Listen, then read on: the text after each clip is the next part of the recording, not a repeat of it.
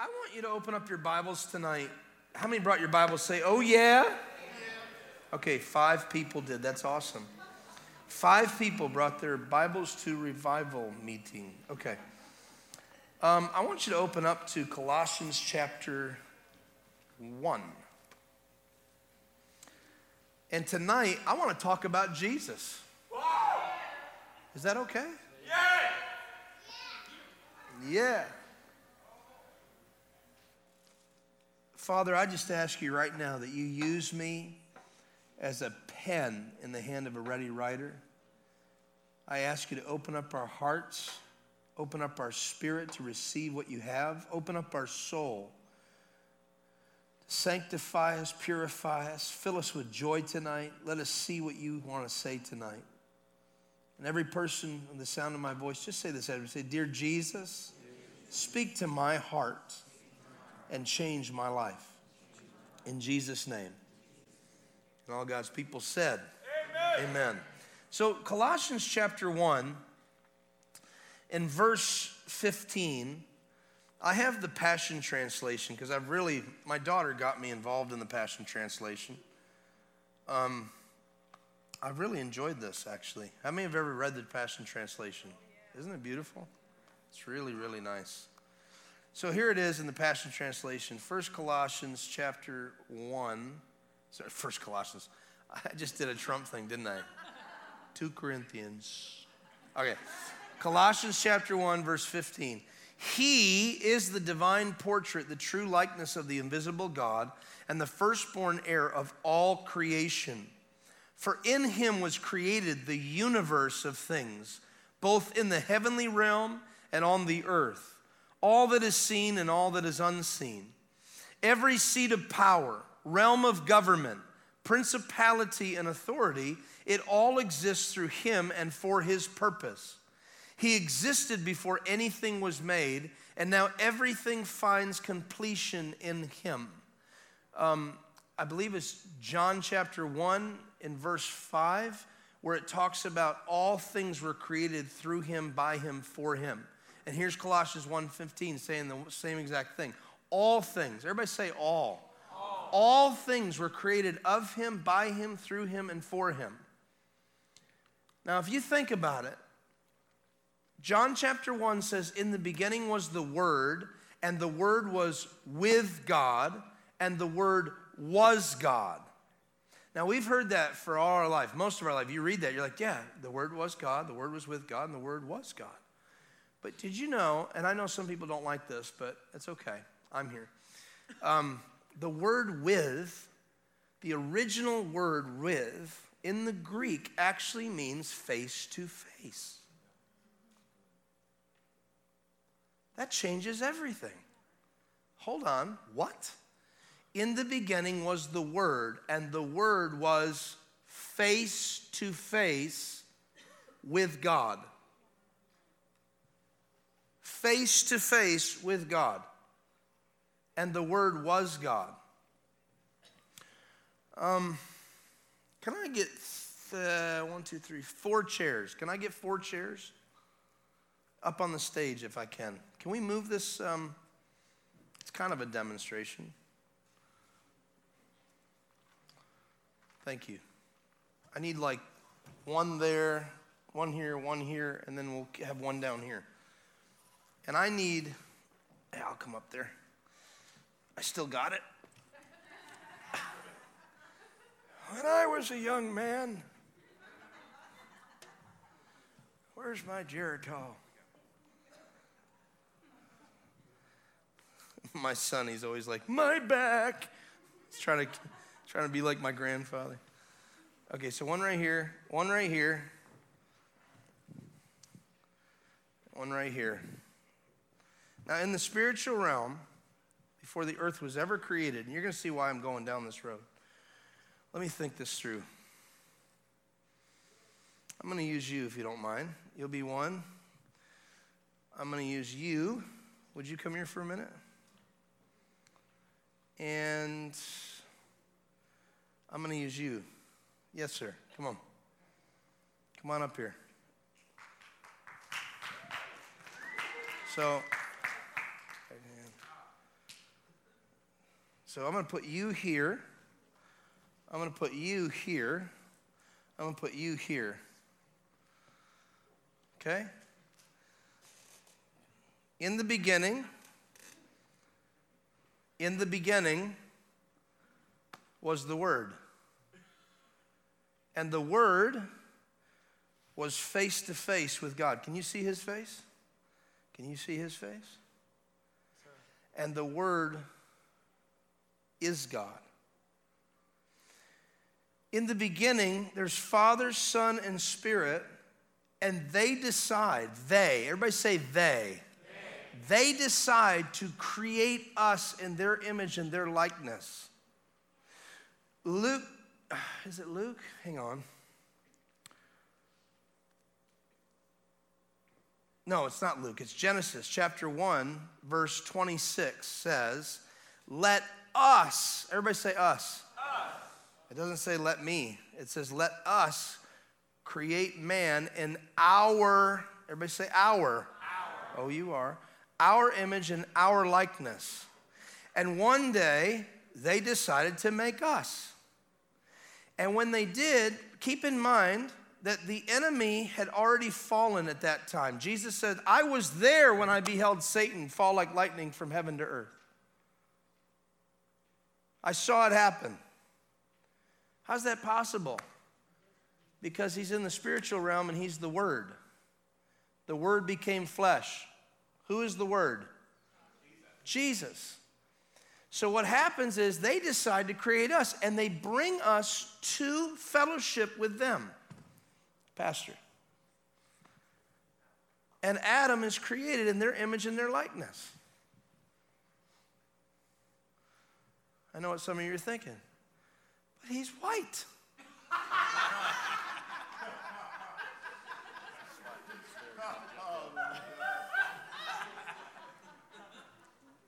What color does he bleed? Red. End of story.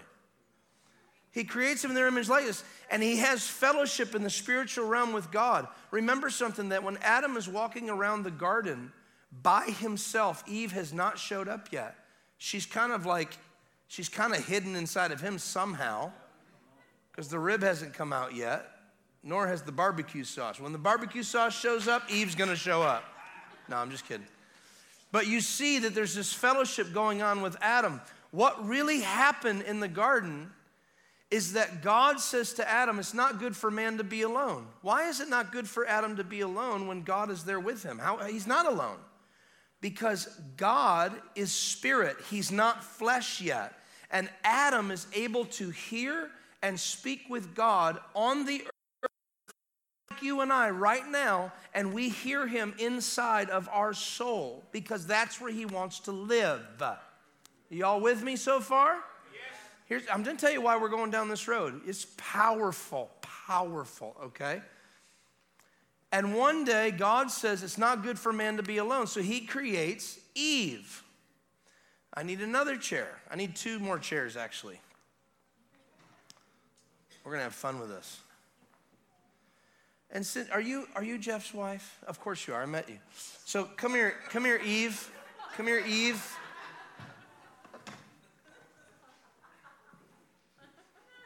Go ahead, just join the party over here. Now, there's fellowship with Adam and Eve and the Father, the Son, and the Spirit, and they are all in fellowship. That's what the Word says. John chapter 1, verse 1, in the beginning was the Word was with God, and the Word was God. And they all have fellowship, and God says to Adam, do not eat from the tree of the knowledge of good and evil, but you can eat from every other tree, including the tree of life. Now, can I ask you a question? Who do you really think the tree of life was? You think it's a physical, actual Cinderella, eat a piece of apple and become wise? Jesus said, I am the vine and you are the branches. He is the way, the truth, and the... Oh.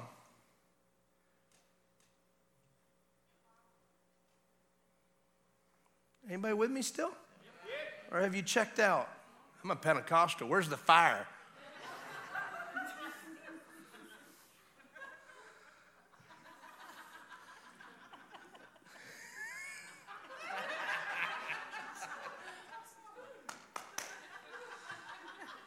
what happens? There is perfect unity, and it's a family. It's the family of God. All God ever wanted from the beginning was a family. Go and be fruitful and multiply and have the same thing we did when we created you, because we have a family and you're part of this family. Now we want you to enjoy your family. And we'll get pleasure out of watching you for the rest of eternity. This is our plan. Now here's what happens. The serpent comes to Eve and speaks to her. And why does he come to Eve? You know, Satan doesn't show up until there's unity. Satan doesn't show up until Eve shows up. Why? Because she's the weaker vessel? No. He shows up to her because now there is the full expression of God's image and likeness on the earth. It's not just man. It's man and woman in unity together, becoming one. And when they show up, Satan hates unity. Satan's like, I'm all alone. We know you're alone. I want to be God. You can't be God, because in the Godhead, there's three, not just one. So he says, no, the Lord thy God is one God. But the Son says, I'm one with the Father's one with me. And the Spirit does whatever the will of the Father is. So there's your Trinity really figured out very quickly, not very, very hard at all. The word, I don't want to go too down this because I want to keep it on the flow, but the Lord thy God is one God. The word one in Hebrew is yachad. Try to say this with a cup of milk. Yachad. Yachad. Okay, well actually that's the word together. It's ichad and yachad. And the word one is a number, but it doesn't mean just one. It actually in Hebrew means one with the other, and it's used in the term of marriage. It's a marriage. Come on, God uses covenant language with us. He has a covenant with Israel. Jesus comes and makes a covenant with the Gentiles, and we are in covenant with him. It's a wedding, it's a marriage, it's a bridal chamber, it's a this, it's a that. So he started out with this idea from the very beginning. He has always wanted a family, and what happened? The enemy comes to the woman because he knows that she is the last one on the planet. And if he can convince her to come away from her husband, and I can talk to her alone and isolate her, which is the enemy's playground. Always notice that if you start to feel isolated, that's the devil's playground. Whenever you go alone, you should always be with your Heavenly Father, because he's right there waiting on you. You never have to be out from under the shadow of the Almighty. You can always be under the shadow of the Almighty. It's when you go outside of his protection that you start to feel the enemy coming closer to you, and you don't know what's going on, and you start to interpret it in a way that Adam and Eve once did. So back to Eve. He comes to Eve and he tries to convince Eve, Adam has a wife and she's prettier than you.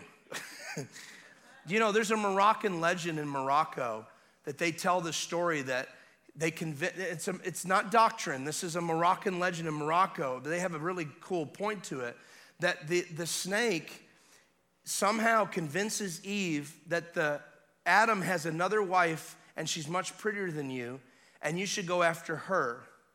And if you'll eat this fruit, I'll take you to where she is and we'll get rid of her. So she goes up into a cave and follows a snake into this cave. Again, this is a Moroccan legend. This is not doctrine. I want to make that very clear. When she goes up to the cave, she sees a big body of water, and sure enough, there's the other woman, and she's much prettier. So she thinks. She says, give me that fruit. I'm getting rid of that woman. Adam belongs to me. And she bites into it. The moral of the story is, all she did was look in the water and saw her own reflection and got jealous of her own reflection. And their Moroccan legend is, whoever gets taken in by the illusion does not get to remain in paradise. The serpent is always referred to as a lie. If you ever have a dream of a snake coming to you, it's a lie about to approach you. So the lie comes and tells you, like this coronavirus makes me want to puke. So, there's so many people afraid. It's just like, well, that's easy for you to say you don't have it. You don't have to go. Are you kidding? I had the flu attack me the last 4 days, and all of a sudden, we got up, we prayed, and it's gone.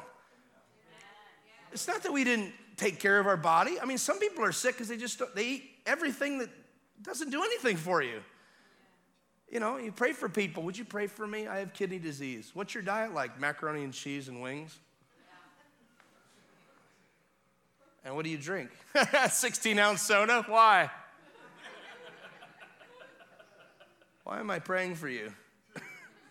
You're literally going to walk out and do it again.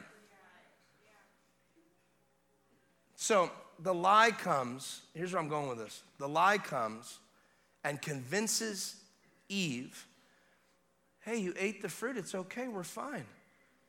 What if the lie is all about the fact that the whole knowledge of the tree of the knowledge of good and evil, they were in a real garden, but there's two gardens going on. There's the garden of their soul, which is what God made. He gave them. Genesis chapter 2:7 says that God formed man out of the dust of the ground. Now, he doesn't have any hands, so to speak. He's a spiritual thing. He just speaks and it starts forming, and there's this imagery around it of how he forms man. So Genesis 2:7, he forms man out of the dust of the ground. He breathes into man and makes him a living, breathing soul. So you have two gardens. You have the place that you're in right now, and you have the place in here.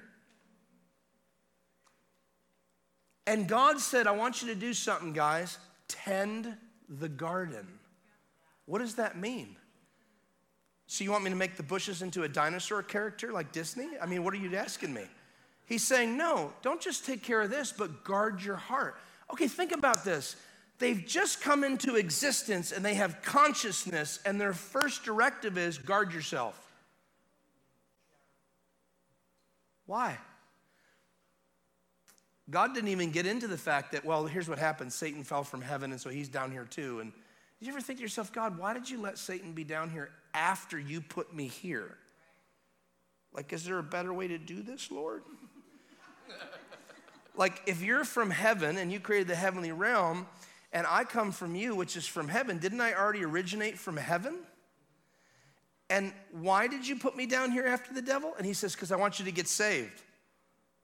Why? So you can come back up here. Why? So you can come down and rule and reign.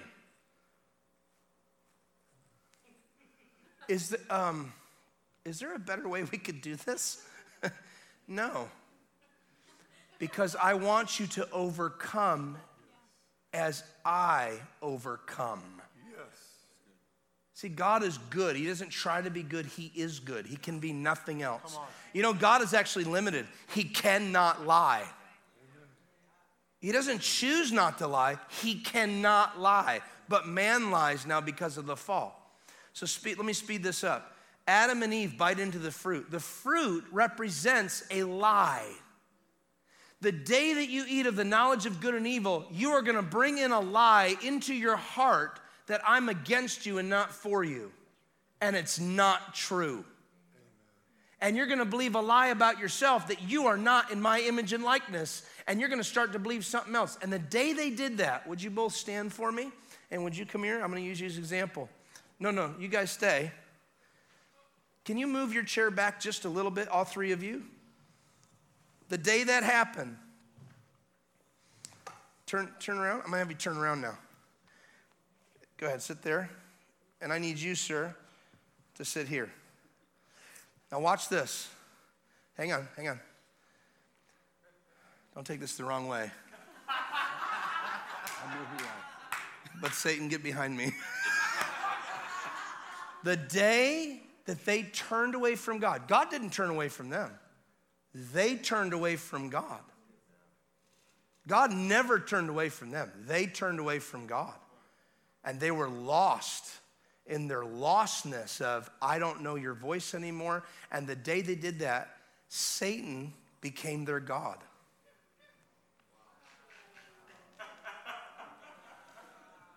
Now just go with me and use it as an example and really try to get this, okay? Satan became their God.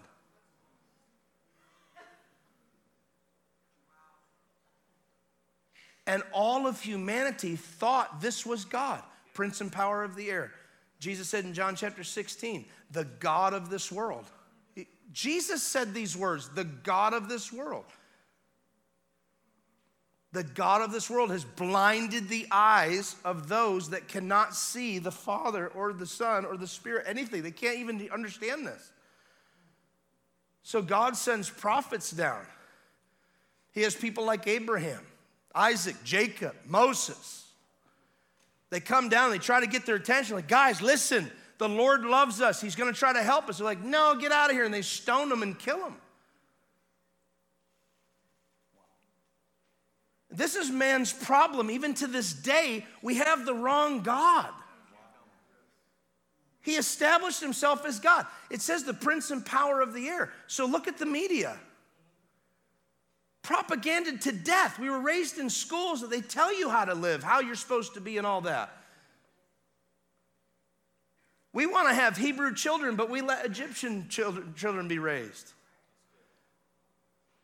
Why do we want Hebrew children, but we let Egyptian teachers teach our children how to be Egyptians? Now, if you're Egyptian, don't take this the wrong way. It's for the analogy.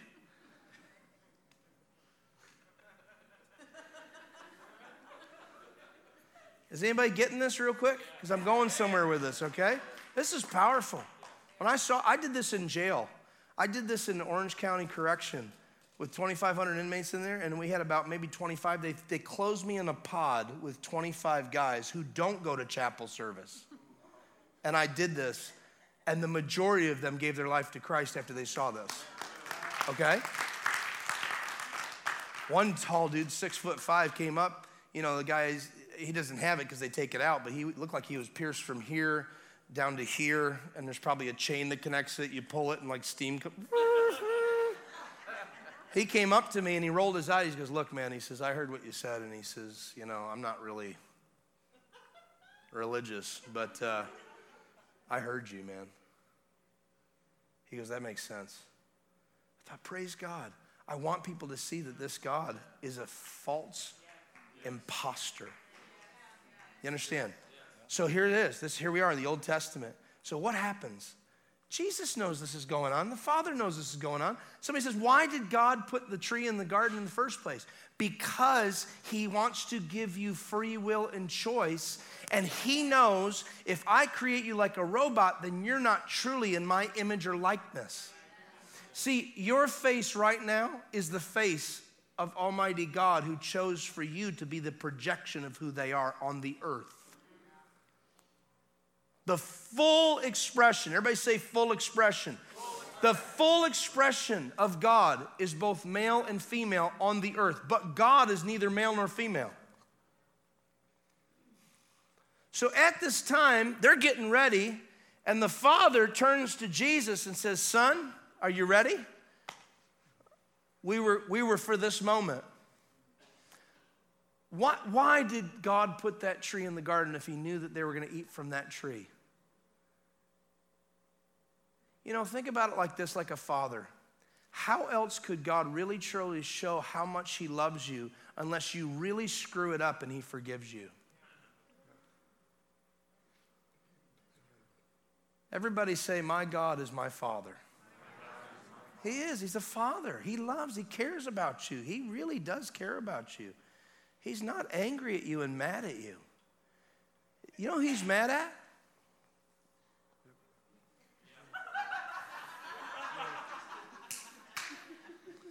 How dare you wear a pink shirt? No, I'm just kidding. I'm kidding. So he says, okay, Jesus, are you ready? You're going to come down and you're going to expose things, okay? Now, can I have you guys get up for a moment? Let's say thank you to them. You guys can go back to your seats. You stay there. Actually, you come here. You're going to represent both Eve and Adam, okay? Jesus comes down. Come on down. Let's say this is Adam, okay? Jesus comes down and says, hey, Adam, tap out. You go over here. And Jesus sits down and squares off with Satan and goes, hi.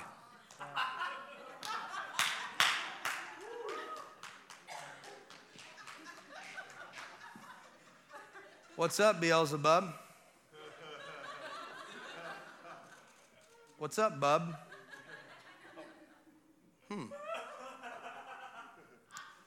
And Jesus is saying, you have lied to all of my kids. And today's judgment day. And your kingdom that you've been running across this earth ends today.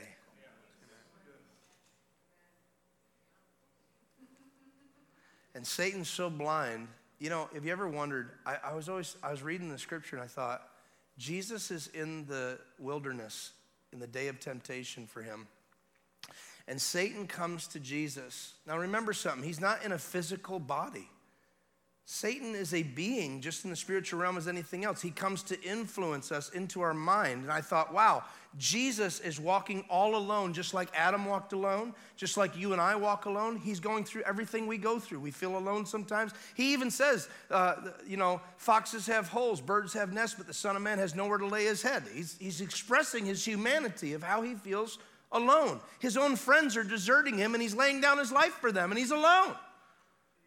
He understands how you feel in your aloneness, right? And so this one time, he's going in the desert, the temptation in the desert, and the first thing that Satan comes to Jesus about, remember something, Satan is speaking to the mind of Christ, trying to get a hold of him to bow to the humanity and the lostness of the human flesh and the human condition. And he speaks to the mind of Jesus. He's basically trying to say, you think you're the Son of God? Right? What is the first temptation? Jesus, you look hungry. You know, if you're the Son of God, let's see a little miracle here on earth. Why don't you go ahead and change this stone into bread? Remember something, he hadn't done one miracle yet. He was just baptized in the River Jordan. His Father from heaven audibly spoke and said, behold my beloved Son in whom I'm well pleased. Everybody heard the voice of God on that place. Nobody was like, I don't know about if God's real. He's real. And so now he comes to Jesus and says, why don't you change this stone into bread? I love what Jesus does. He quotes the word like a regular man who studied the scriptures like a regular Jewish man. He says, it is written, man shall not live by bread alone, but by every word that proceeds from the mouth of God. And Satan's like, all right, you know the word, okay. I'll come back later at a more opportune time when you're more low. I'll wait for the days to add up of your fasting and in the wilderness and feeling like you got nowhere to go. It's interesting, God will always drive you into the wilderness first and then you'll come out and jump into rivers of life. It's amazing how God does that with us. He brings us through all of our pain and he says, let me just refresh you. But before that happens, Jesus has another temptation. Now, here's what I want you to pay attention to. The second temptation that Jesus does is the second temptation that Satan does to Jesus is Satan quotes the scripture to Jesus. Now, isn't that funny? Satan quotes the word to the word.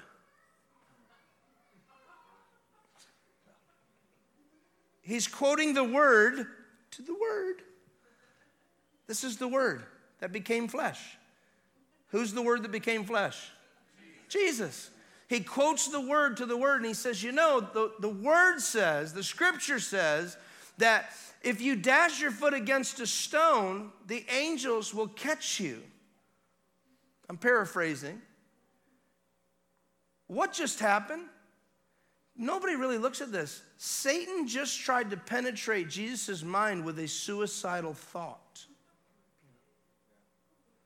That means Jesus fought suicide. Hey, he was tempted in every way. You don't think suicide came to his idea? You don't think he wanted to end it quick and not go through all the pain of losing friends and being murdered the way he was murdered? He knew what was coming. But a suicidal thought came to Jesus, and Jesus gives away his identity. He says, it is written. I want every single one of you to shout this out. It is written. What does he say? Thou shalt not tempt the Lord thy God. What did Jesus say? Son of man, son of God. What did he say? He just told Satan his complete identity. Satan's so lost, I don't think he understood what was going on. Right there, Satan should have went, "You're God, I'm out." He didn't. He kept messing with him because he thinks he's human only. Now, when Jesus dies on the cross, he had already had the conversation. He came through the wilderness. He began to do the signs, wonders, and miracles. Everywhere he went, revival hit every single city that he touched. Every person that came in contact with him, they were set on fire for God. They all of a sudden realized that there's a Father that loves them somewhere. They realized that this is the one they've been searching their whole life, but he's been hidden from them because of the blinded eyes of the God of this world. And then Jesus dies on the cross. The day Jesus died on the cross, Satan goes, "We got him." Just like we kill all the other prophets that come. You send them, God, we kill them. Send your teachers, we'll stone them. Send your prophets, we'll stone them. Send a guy that claims to be the Messiah, we'll kill him. Here's the problem. Day 3.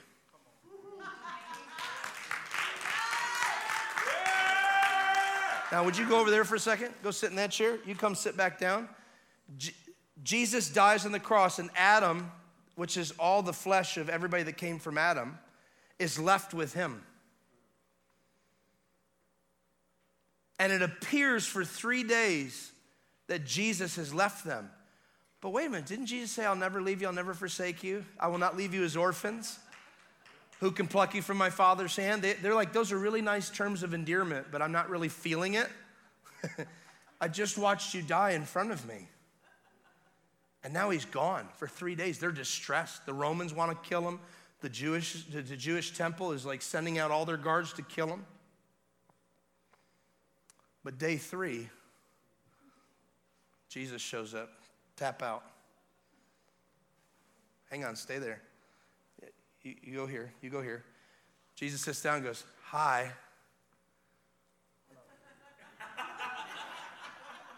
I'm back. And now, I've made him just like me."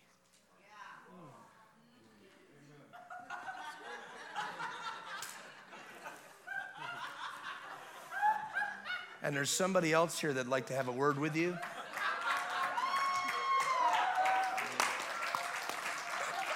And there's somebody else that also wants to tell you what's about to happen.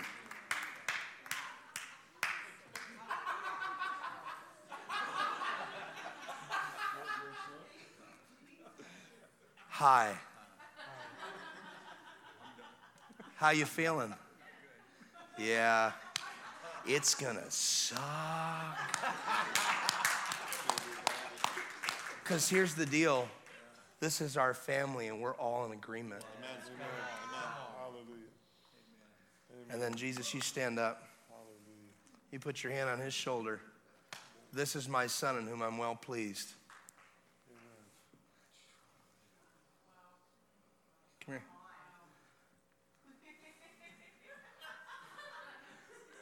We got your back, son. Tear down his kingdom! Tear it down! Tear his kingdom down! Come on, somebody shout. Tear his kingdom down. Thank you, guys. Thank you, guys. That's powerful. You can leave now. Let's give him a big God bless you. Okay? This is why we're here. We're not here to exist. Jesus did not die on the cross so we could exist. He says, I came to give you life more abundantly. Your purpose in life is not to exist. Your purpose in life, the whole reason for being alive, I said this Friday night, is your whole reason for being conceived in your mother's womb was that you would one day hear the gospel. There's no other reason. It was that you would hear the gospel and everybody else would hear it around you. That was the only reason you were born. Quickly go to Acts chapter 17 and verse 26. Thank you, Jesus. Isn't it great to know you don't just have the Holy Spirit, you got the Father and the Son got your back.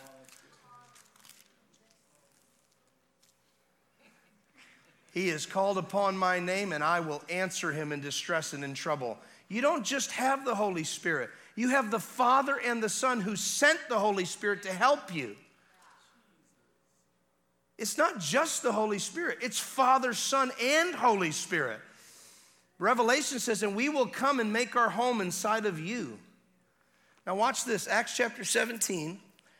Paul the Apostle goes to the men of Athens. The men of Athens are like the Galileos, the Socrates, and the Platos. These were philosophers. These were people who studied the stars, astrologers, scientists, philanthropists, maybe, those kind of people. And Paul walks up to them like as if they're one of him. He's not bashing them over the head. In fact, he's quoting something that they say. Watch this.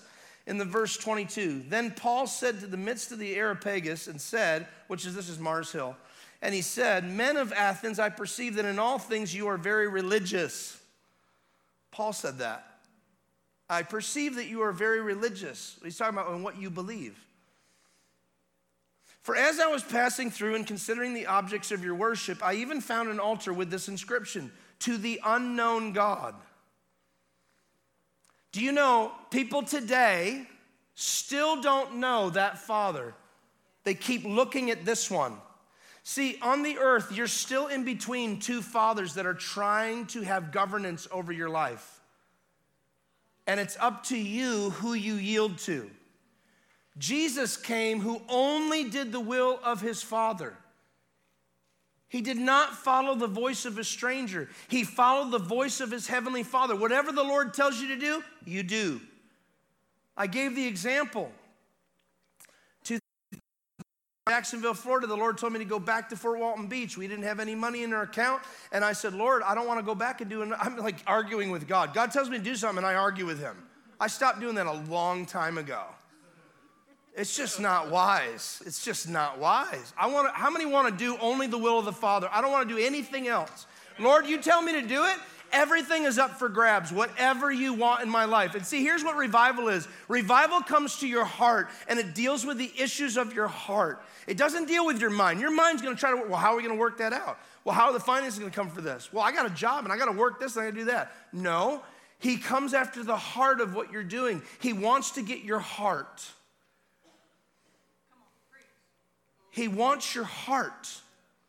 He wants relationship with you. He doesn't want you to go through the rituals. Those rituals were caused from the fall. Let me just say something. God used those things like the slicing open of the lamb and putting the blood on the mercy seat as a symbol to you that ultimately I want to be that sacrifice for you, and I'm going to be that sacrifice, and all who receive me as that sacrifice, I will make you a brand new home. And there's things that I'm going to do for you haven't even conceived. Your eye hasn't seen it, your ear hasn't heard yet, for the things I want to do for those who love me. But in man's fallen mindset, and I want to say this about Christians because it is kind of an epidemic these days, is Christians think they're serving that God, but really they're serving this God, because if there's any doubt, there's any unbelief, there's any unsurety, you have turned your face away from God and started coming back to the old Adamic nature of how things really are and, my five senses. You are trapped and limited by your five senses. You have five senses: tasting, touching, hearing, smelling, seeing. You think this is it. There is so much more beyond this, because when you die, when you have a dirt nap and you push up daisies and the groundhogs are bringing your mail, the spiritual realm becomes instantly eternal, technicolor, whatever you want, the only words we can think of on this earth to describe it. That is more real than the flesh realm. That's why we're a peculiar people. We know something by the Spirit that people in the flesh can't even understand. You can preach the gospel, but not everybody's going to hear it. Because the Father draws those chosen ones. He knows what seeds are planted in this earth. He's got a crop. Every 40 years, he's got a crop. He goes around and he's looking. He lets the wheat grow with the tares. You know, think about your own life for a second. Separate yourself from the whole rapture thing, okay? And just look at your own soul in your life. You have a wheat and you have a tare growing inside of your garden, your soul. And Jesus comes, gives you a brand new spirit. The Bible says in Ephesians chapter 1, verse 13, that he says, you were sealed with the Holy Spirit of promise until the eternal day of redemption.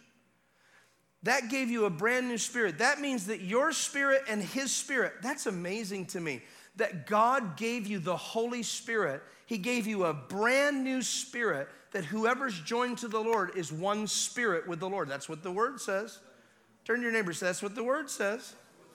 That's what the word says. I'm not coming up with opinions. I don't want opinions. I want the word.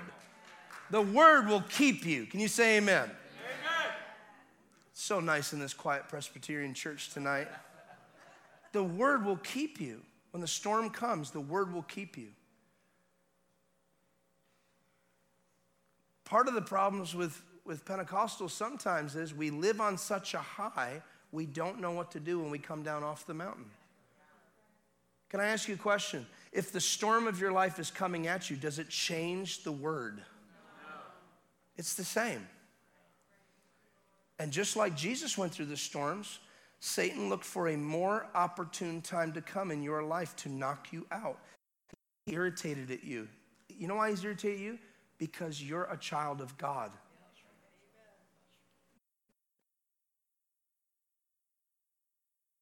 I think when all the angels were created, according to the scripture, it says that he created the heavens and the earth and then all the hosts of the heavens. So that means all of them are finished and completed. They're ready to go.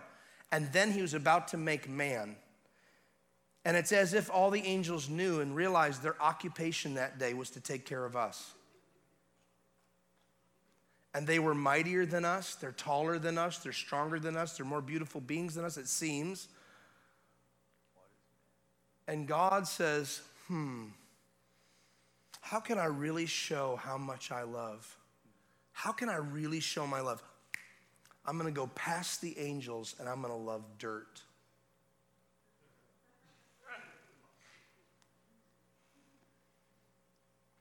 You don't think God knew what was going to happen? All of a sudden, it's like the angels went, wait a minute. And it wasn't just Satan, it was a third of the angels.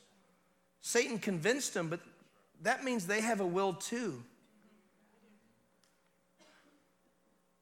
And they realized at that point that their whole eternal being and the reason they're in existence is to make sure that we're taken care of, and they're servants for us to help us. And as we are servants for our Father in heaven who gave us this earth to tend and gave us a heart to tend.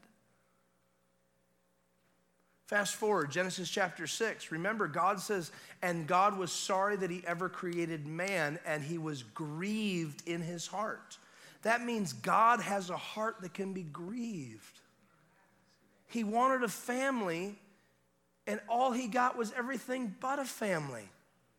How bad did the world have to get to become uninhabitable? Genesis chapter 2, 4 chapters later. Everybody say 4 chapters. Genesis chapter, yeah, thanks. Everybody was in unity. Genesis chapter 2 to Genesis chapter 6. 4 chapters later, God goes, I'm sorry I ever created man. It means the earth had been multiplied. We don't even know how long that was. Could have been thousands of years. I don't know.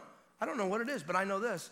The whole planet had become uninhabitable, not just because of the fall, but because of the fall and the multiplication of people, there was all kinds of chaos going on. Can you imagine living in a world where Adam's spirit died, but his flesh is still alive, and he's making children who also have a dead spirit they're born with, and they're only left to their soul and their flesh to get them through life? And Adam lived for 936 years or something? Can you imagine living 936 years and your spirit's dead? There's no presence of God with you. There's no connection with God at all. There's no rest for your soul. And you're going to raise your son? No wonder Cain became Cain. And Abel was second born. No wonder Abel was second. No wonder why Abel said within his own heart, I want to give the best I have to God. Because the first son took all the crap that, sorry, is that a bad word? The first son took all the junk that Adam had in his life. Can you imagine you're the first man ever and you're kicked out of the garden and you've turned your face from God? How is that son going to be raised, Cain? What's that relationship like? How mad is Adam? Maybe he beat Cain. Maybe he raped Cain. I don't know. I'm just telling you, if you're a fallen mindset and you don't have the Spirit of God and the presence of God, who knows what happened? And God is still a heavenly Father who loves his kids no matter how bad they are. Because look what happens in Genesis chapter 4, verse 6. God comes to Cain and tries to counsel him in his heart. Even though he's got a dead spirit, he's like, hey, Cain, listen, why are you got a bad countenance on you? Why are you mad at your brother? Don't you know if you do good, you'll be accepted? Just do good, you'll be fine. Don't worry about it. Just continue to do good. He's trying to show him something here. He says, be careful because sin lies at your door. Now listen to this. This is after they kicked out of the garden, and this is before Christ comes. And God says to Cain, sin lies at your door, but you must master it. How's that possible? I'm out of the Garden of Eden, and Christ hasn't come yet, and God's counseling me to master sin. What's he doing with Cain? He's a father. He loves his boys, even though they're rebellious as all snot out. He is their father, and he's trying to help them even then. And that's the moment where Cain says, I don't want your correction. I don't want your guidance. I'm mad at maybe what my dad did. I am speculating a little bit there. So what? I'm upset with life, and I think you like Abel more than you like me. And murder enters into his heart. Now, I can fast forward and go right to Jesus where he says, you know, the law says that if you murder somebody, you should be killed for breaking the law. But I say, if you hate your brother without a cause, you have committed murder in your heart. That's why the Bible, it marries itself so well. Because Jesus was there. He knows the whole story. And he knows what he's doing with us. He was always trying to get to the heart of man. And God gave us a wonderful, beautiful thing. It's the most amazing thing. He gave us a heart. And when you live in this world, all of hell breaks loose against you from since you were a child. I mean, think about before you were even born. Think about this. You started the first 9 months of your life, and if you were a preemie, 6 months. If you were a real preemie, 4 months. If you were a preemie, 3 months, we had you on tubes. But you spent 9 months inside your mother's womb, was the most comfortable place you ever been in your life. It was the greatest place. It was dark, which was actually great because you didn't have to stretch your eyes. You could just kind of, you ever laid in the pool? I have. I just lay in the pool. One time I was at the En Gedi, which is in Israel, and they have the Dead Sea behind the place. I was with this guy named Angus Buck, and we did this big, huge Feast of Tabernacles, and there's like 6,000 people. It was awesome. And somebody came up to me and said, Roy, have you been in the Dead Sea? And I said, no. He goes, you should go in that place. It's got salt. You can't stay down on the ground. It makes you float. The sea makes you float. I looked at him, and I just very seriously went and said, brother, I've been to 41 countries. I've been to every ocean on this planet. Floating has never been a problem for me.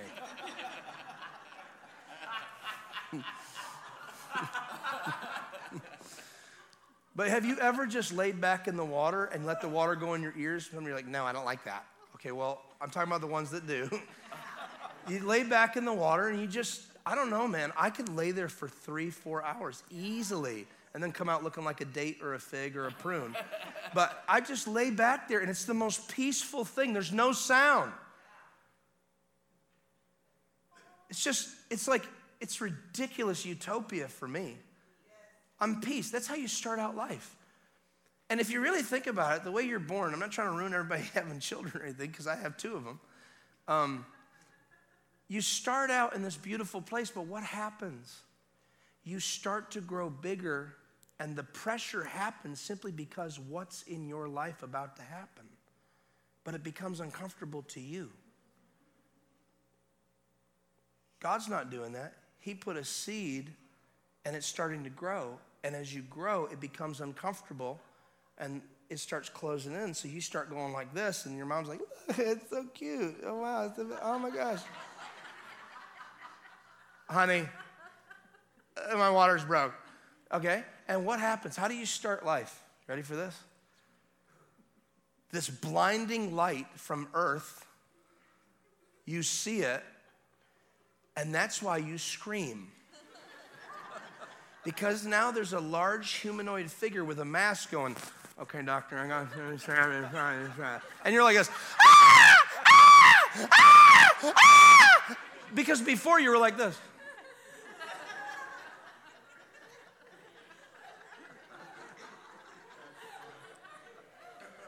I can see the writing on the wall. I love this place. And then, ah! Ah! Ah! Oh, doctor, got to clip it. Ah! I mean, that's how you start life. You're traumatized, for goodness sake. That's how we start life. We come out of the ah! Ah! Ah! And then they're like, ah! In the old days, they'd pick you upside down. They're like, smack, smack, smack. You're like, ah, ah, ah, ah. Welcome to earth. This is how you're going to start your life. Ah, ah, ah. Oh, my God. Put me back in.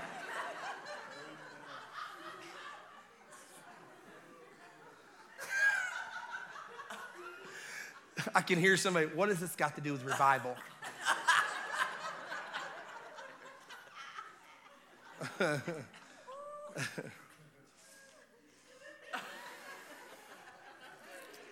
then they're rapping. Let me see this for a second. I'll give it back to you. And then they're like,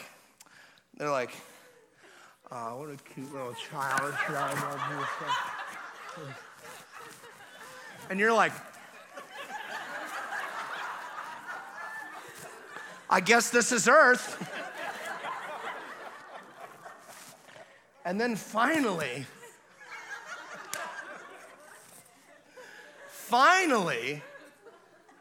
they wrap you up and they put you under a heating lamp.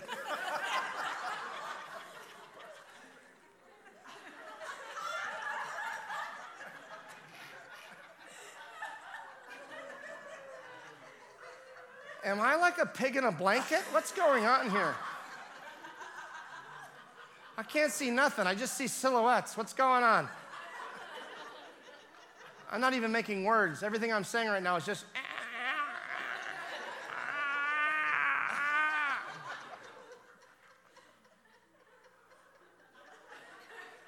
Here comes that doctor again. Oh, he's looking really good. I like that kid. He looks really good, yeah. What are you? You're huge. Then finally,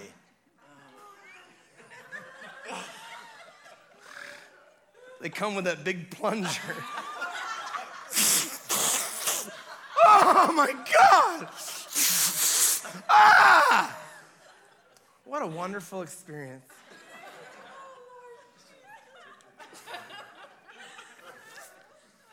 My wife had a C-section with our first. That was really interesting.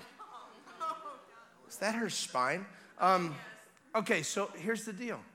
Now finally they take you out of the incubator and they put you next to your mom and you rest on her chest and you're flipping out.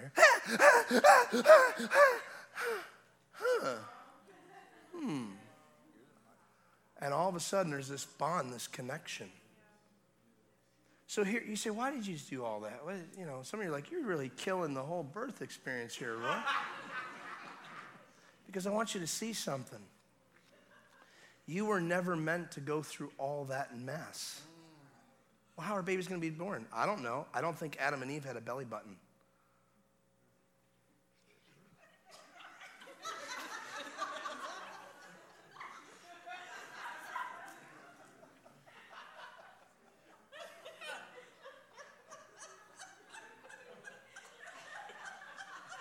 Some of you are going, oh, that makes sense, I guess. I don't know.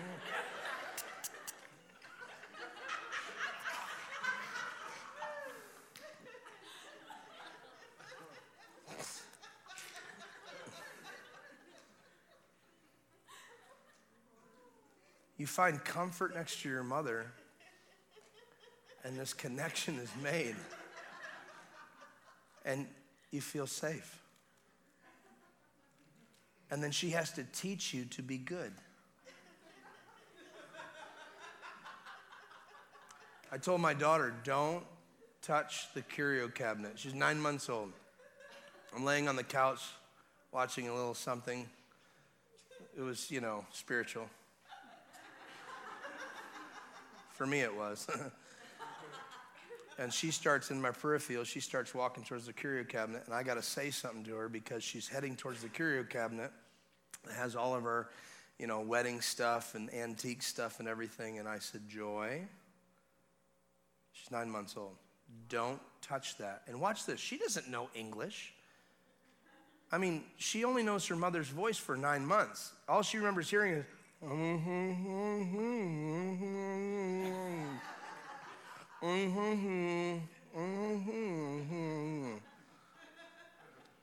That's all she heard for 9 months. Charlie Brown's teacher. Wah, wah, wah. Anyway, so I said, Joy, don't touch that. And I watched this 9-month-old child of mine, my daughter, putting 2 and 2 together, not understanding English, but she knows my voice of her father. And she knows Dad in his tone said, don't do that. And what happened? She sat up, she looked at me, and I said, don't touch that, Joy. I guess she went.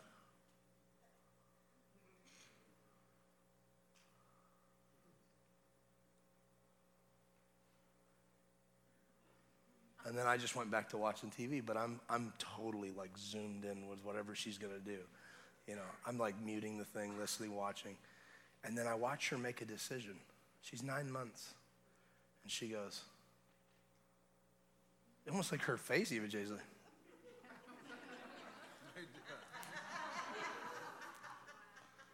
you were so cute, what happened? She goes, starts heading towards it. She gets right up to it. I said, Joy, don't touch the curio cabinet. No, no. She goes, now she's going like this. She's sitting up next to it, and she goes,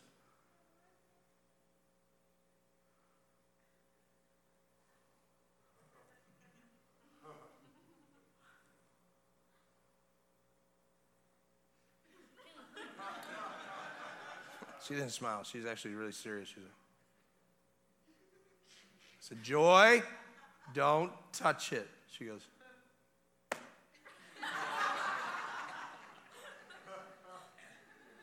I find it very interesting that she made that choice when her father said, don't do this. And what she doesn't understand is I know it's for her own good before she has a clue what's for her own good. So I get out of my chair, couch, as the chips roll off my tummy. No, I'm just kidding. And I walk over towards her. Some of you are going, I could see that. I don't know why. I totally see that. No. Well, I don't like potato chips, so anyway. So I walk over to her, and I take my 2 fingers. Now, some of you are going to be like, you did not do that. Yeah, I did. Took my 2 fingers, and I said, Joy, I told you no. And I guess I went, no. This is what she did.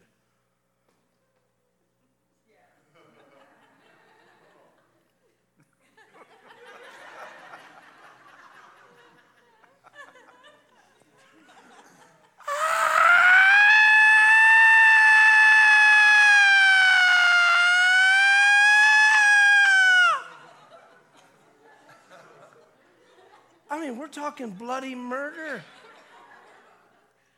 I am the worst parent in the world. No.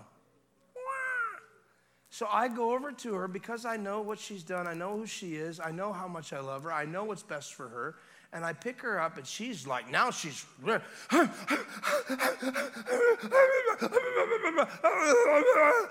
I'm like, I'm going to cast the demon out of this little kid. It's like so devastating. And I'm trying to show her I know what's best for her, but she's not listening. Now, do I get mad at her and go, well, you shouldn't have done it and that's all there's to it? No, I'm grabbing her to assure her that I love her. I'm trying to tell her, I'm your family. I'm here for you. I'm not leaving you. I'm not forsaking you. I'm going to discipline you, but I love you because I'm trying to help you. And she, and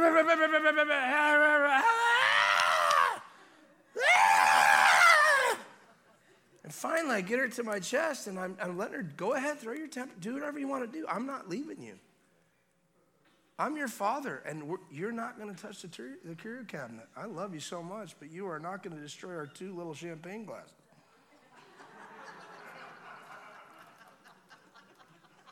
I knew he had champagne. We don't drink champagne.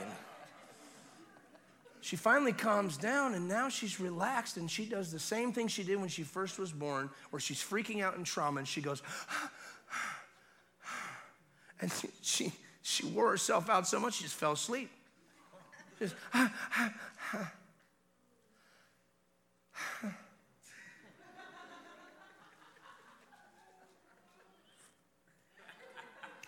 and it was like the night that you were out, the ladies' night, and I sat there with my arms around her, and she laid down with me in my couch, and I just held her. And you know, why did I tell you that story? That was always the intention of the Father. And because we weren't getting the clue, he sent Jesus to get our attention and said, look, let me show you the template of how I see you. Follow Christ. He's the way, truth, and the life. He's the only way to me. I'm your Father. I'm your God. And I love you. And the way you're taking me sometimes is completely wrong because I'm doing this for your benefit. One time, I was in my backyard. I was going through a really dry season in my life at that time. It was just a few years ago, actually. Actually, just a couple of years ago. And I'm walking, and we have an orchard in the backyard, and we have 2 ponds. We got tilapia and some catfish in there, and then we got like these fruit trees and everything. Some of you are like, I'm signing up. Can we come over? So we had that Hurricane Irma. How many remember Hurricane Irma? When it came, it made our papaya trees bow before the Lord. I mean, it was the first hurricane I'd ever actually been in 21 years. I always ran from all the hurricanes, you know, because I'm a man of faith. So that's why I did it. So this hurricane came. It was pretty rough because we live out in Kissimmee, and if you remember, it hit Lakeland, but it really shook Orlando and everybody surrounding. It was supposed to hit St. Petersburg where my parents were. And my parents came to stay with us, and all of a sudden, just before it got up to St. Pete, it shifted and went to Naples, I think, or Fort something. Yeah, Naples. Naples? Anyway, so it came up towards past St. Petersburg and started coming towards us. And my parents are at my house trying to make sure they're not at their trailer. They have a beautiful 55-plus retirement place trailer and all this. It's really nice. Yeah, it's the first place that tornadoes go. Where's those mobile homes? So it came and it blew and it just ruined our trees. It ruined the fruit. It just ruined a lot of stuff in our backyard. Well, that next day we went out to assess the damage, and it had knocked over some of our mango trees and it knocked over our orange trees. And we have 2 people that actually fixed the place because they own it and we rent from them there. And they're little Cambodian people who, they're really like 4 feet tall, but they're amazing people, but they're atheists. And so they take care of the garden and everything and all that. And they came over, and he let this one tree just sit laid down for like months. And it got to the point where it just got dead. You know, it looked like it just died. So he must have done something to it. He chopped off all the limbs and all the leaves on it and the fruit and propped it back up. It looked like a petrified black, dark, gray fence post with some tape around it and a 2x4, like he's gonna bring this thing back to life. And I was going through a low season in my life at that time. I was going through a couple things in my own heart, and I was like really talking to God about it. I was like, maybe I've let you down some things. What can I do? And all of a sudden I see this tree and I'm like, why are you saving this tree? This thing is not producing nothing. It's been laying out for 4 months. It's dead. And I noticed that Peter, his name's Peter, was over by the side. And I went over to him and said, Peter, why are you planting this tree back up? This atheist says to me, you're not a farmer, are you? I said, no. He goes, let me show you something. So we walk over there. This guy's like 65 years old. He points at the top of it. I mean, he can't even see it. And I'm tall enough where I can see it. And he points, he goes, you see that? And I go, what? And I look at the top. So imagine a fence post in the ground with a 2x4 tape around it, and it's like got wires going down. And on top of it, there's one blade of grass. I mean, one blade of grass growing out the top of this thing. This atheist looks at me and says, good root, good fruit. And right there, the Lord spoke to me. He said, Roy, why do you feel that I'm done in this area of your life? He says, I know what I planted in you, and you don't even see it yet. I am not done with you yet. That's a word for somebody here, by the way. He is not done with you. And then this atheist says to me, you watch 6 months, this will have all kinds of fruit on it. Don't worry about it. I go, Peter, I'm like crying. I'm like, Peter, you're preaching the gospel. He goes, haha, that's funny. And he walks away. And I'm left there in the garden, our garden, looking at this tree going, unbelievable. See, God knows me as a father. He knows you as a father. He's trying to be a family to us. Revival comes when you become closer to your Father. It gives you boldness. It gives you courage. It gives you confidence. It's Him always constantly assuring you you're going to make it. You're not going to fall. If you fall, I'll pick you back up. The Bible says a righteous man falls 7 times, but gets back up again. But the wicked fall by way of calamity. And so I saw these things by the Spirit. He's a family. We've missed this in a lot of ways because we go after God trying to get this and this and that, but it's always been a relationship from the beginning, and it has to be a relationship in the end. Out of relationship. That's why the Holy Spirit's so wonderful, because when you open up your heart to Him, He comes in and reveals to you all things. It even says you don't even have to be taught anything, for the Holy Spirit within you will teach you all of these things. And you can pull confidence from God on that. You can start going out into the highways and the byways and begin to minister people with boldness. How many need some more boldness in your life? Where you just face right on and go, let me tell you something. I've got something that can help your life. I'm not just saying this here. I practice this everyday life. The more you turn and realize what God did for you, what God did through Christ, and what Christ did when He went and returned to the Father to pray for you, you're worried that somebody's not praying for you? You got Jesus praying for you. Does anybody care? Yeah, Jesus. He's making intercession ever so for you that you will understand. And you know what? It's interesting. We pray to Him and He's praying to us. You know what He's praying? I pray that you believe what I did was enough, because it was. And you're enough. I designed you. Last Friday I said, look at your fingers. You have unique fingerprints that nobody else in the world has, even if you're a twin or if you have siblings that are all twins. That doesn't make any sense, but they all look like you. You've been wonderfully and specially made. God made you unique. And He really, really wants us to see the family that He established for us. You know, Pastor Jeff and I were talking last Friday, and you know, look, I didn't ask to come here. I got called by your pastor. Honestly, I was not looking to come here and speak. We're involved in lots of stuff right now. We got lots of projects we're involved in at the moment. It wasn't like on my radar, but the moment Pastor Caleb called me, as I always do, run it through my spirit filter, and I go, Jesus, yes or no? I mean, I've turned down many big things in some very big events, and when he spoke to me and says, would you come? I said, yes. Do you know one of the main reasons is because of relationship? Now, sometimes I don't know the person they're asking me to come, and the Lord says, go there. You're going to be there a while. We've gone, and we've stayed forever, man. We went to Michigan one time. We were in You're from Michigan? Get out of town. What part? Flint. We were in Muskegon. Yeah, there you go. Yeah. We went to the places where Flint doesn't come to minister. No, I'm just kidding. I'm kidding. So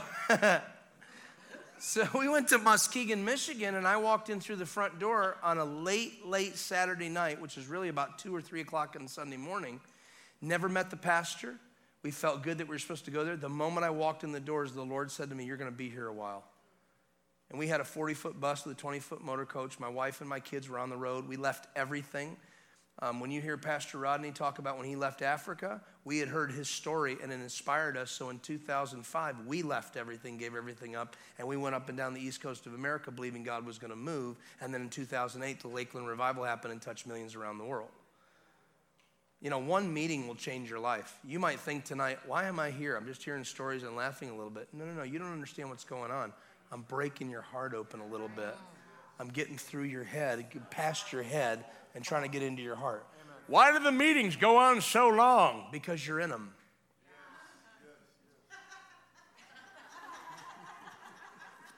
Because sometimes it takes people 2 to 3 hours to get out of their head and into their heart. Because the cares of this world gather up around you. They callous you. They put a film over you. And you got to come in and worship and go, get that off of me, get that off of me. I praise God with everything within me. I'm going to touch heaven tonight. If nobody else touches heaven, I'm touching heaven tonight. If nobody goes in, I'm going in. And if I go in, I'm going to grab as many people as I can and bring them in with me. So we went to Michigan, and we were there for 52 nights, 54 nights? I think it was 54 nights. Thousands of people came to this little city.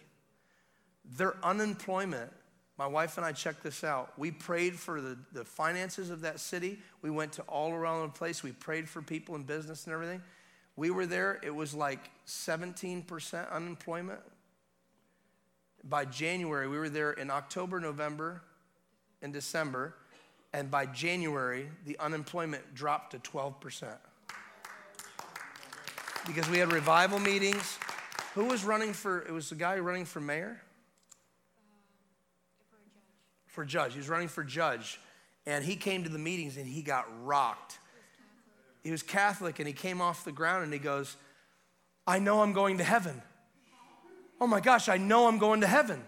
And it touched his whole family. His kids came, his wife came, the whole family just got smashed by God. And that just happened. So the Lord, here's why I brought this up. The Lord spoke that to me before it ever happened. When you connect with who you realize what he did for you, he will tell you everything you need to know way before it's going to happen.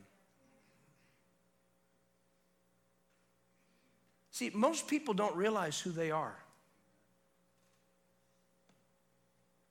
I'm convinced there's 2 reasons why people sin. They really don't know what Jesus did for them and who their heavenly Father is, and they really don't know who they are. And they keep searching that everlasting question, why am I here? What's my purpose? How come this is going on? What's this all about? And even Christians are like this. Some people become part-time atheists that are Christians. Which really is a way of saying you just keep turning the chair away from your family and back to the one who's the God of this world who's been judged. And for some reason, we turn back to that guy. Well, maybe we can't do it. You know what? Every idle word comes to you. It tries to convince you that it's not good enough. You have to know what he's done for you. Put your hand on your heart for a moment, okay? It's by faith that we enter in. It's by faith that we know him. It was accounted righteousness to Abraham because of his faith. And God has given every single one of us a measure of faith. You that are online tonight, keep sharing this, okay? He's given every person a measure of faith. And we get the opportunity to do something with it. This is not just about coming to a meeting every night. This is about getting an impartation of faith. Getting an impartation of fire to burn out some of the stuff. See, for some people weep in these meetings. Some people laugh. Some people weep and laugh at the same time. When that happens, Oh my gosh, the Holy Spirit's all over you. You're like,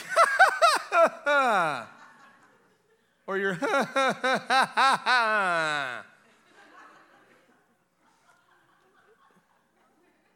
I mean, some of you, your prayer life has been dry, some of you. You try to pray and you can't even get the engine started. You're like, Father, we come before you.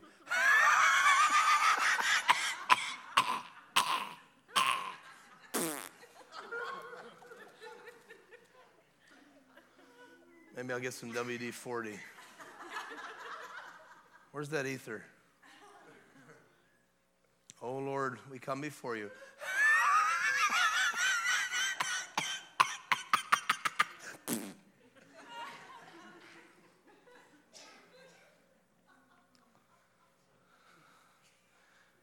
You know what you really need? You need a shot of the Holy Ghost. A little shot of ether. You do.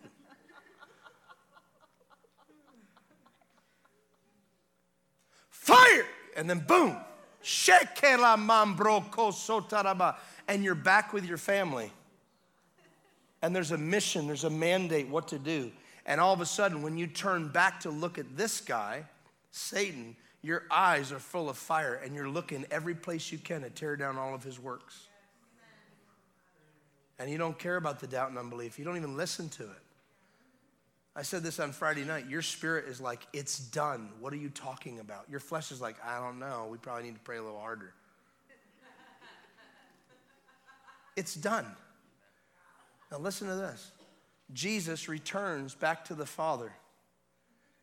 And the Apostle Paul says we are seated in heavenly places with Christ Jesus. Right now.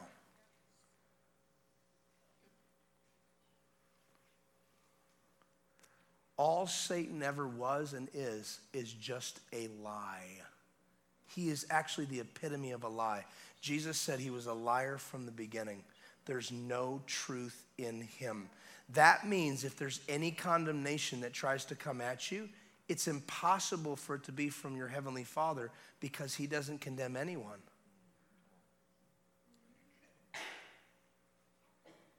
I did not condemn my daughter Joy for touching the curio cabinet.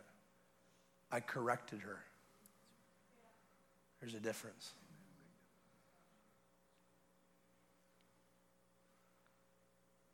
And we've had Joy and we've had David, my two children, and you know, my wife's here tonight, of course, and she's done an amazing job. She's homeschooled both our children the entire life. Entire life. And I'm always the disciplinarian. Apply the Board of Education to their seat of learning. Joy used to tell me that she would hear me in the bus, and she would always send David in first if they both got in trouble, because she would hear a spanking on David or something like that, and she'd go, okay, I think I can handle that. She's like working it out, right? And then she'd come in and she's like, oh, couldn't handle that. But you know, I don't have to discipline them anymore. I really don't. I'm actually there just for advice now. They're adults. I've watched them grow up. God's been watching us grow up. And he sent his Spirit, man. Is anybody more grateful than I am for having his Holy Spirit be our guide, man?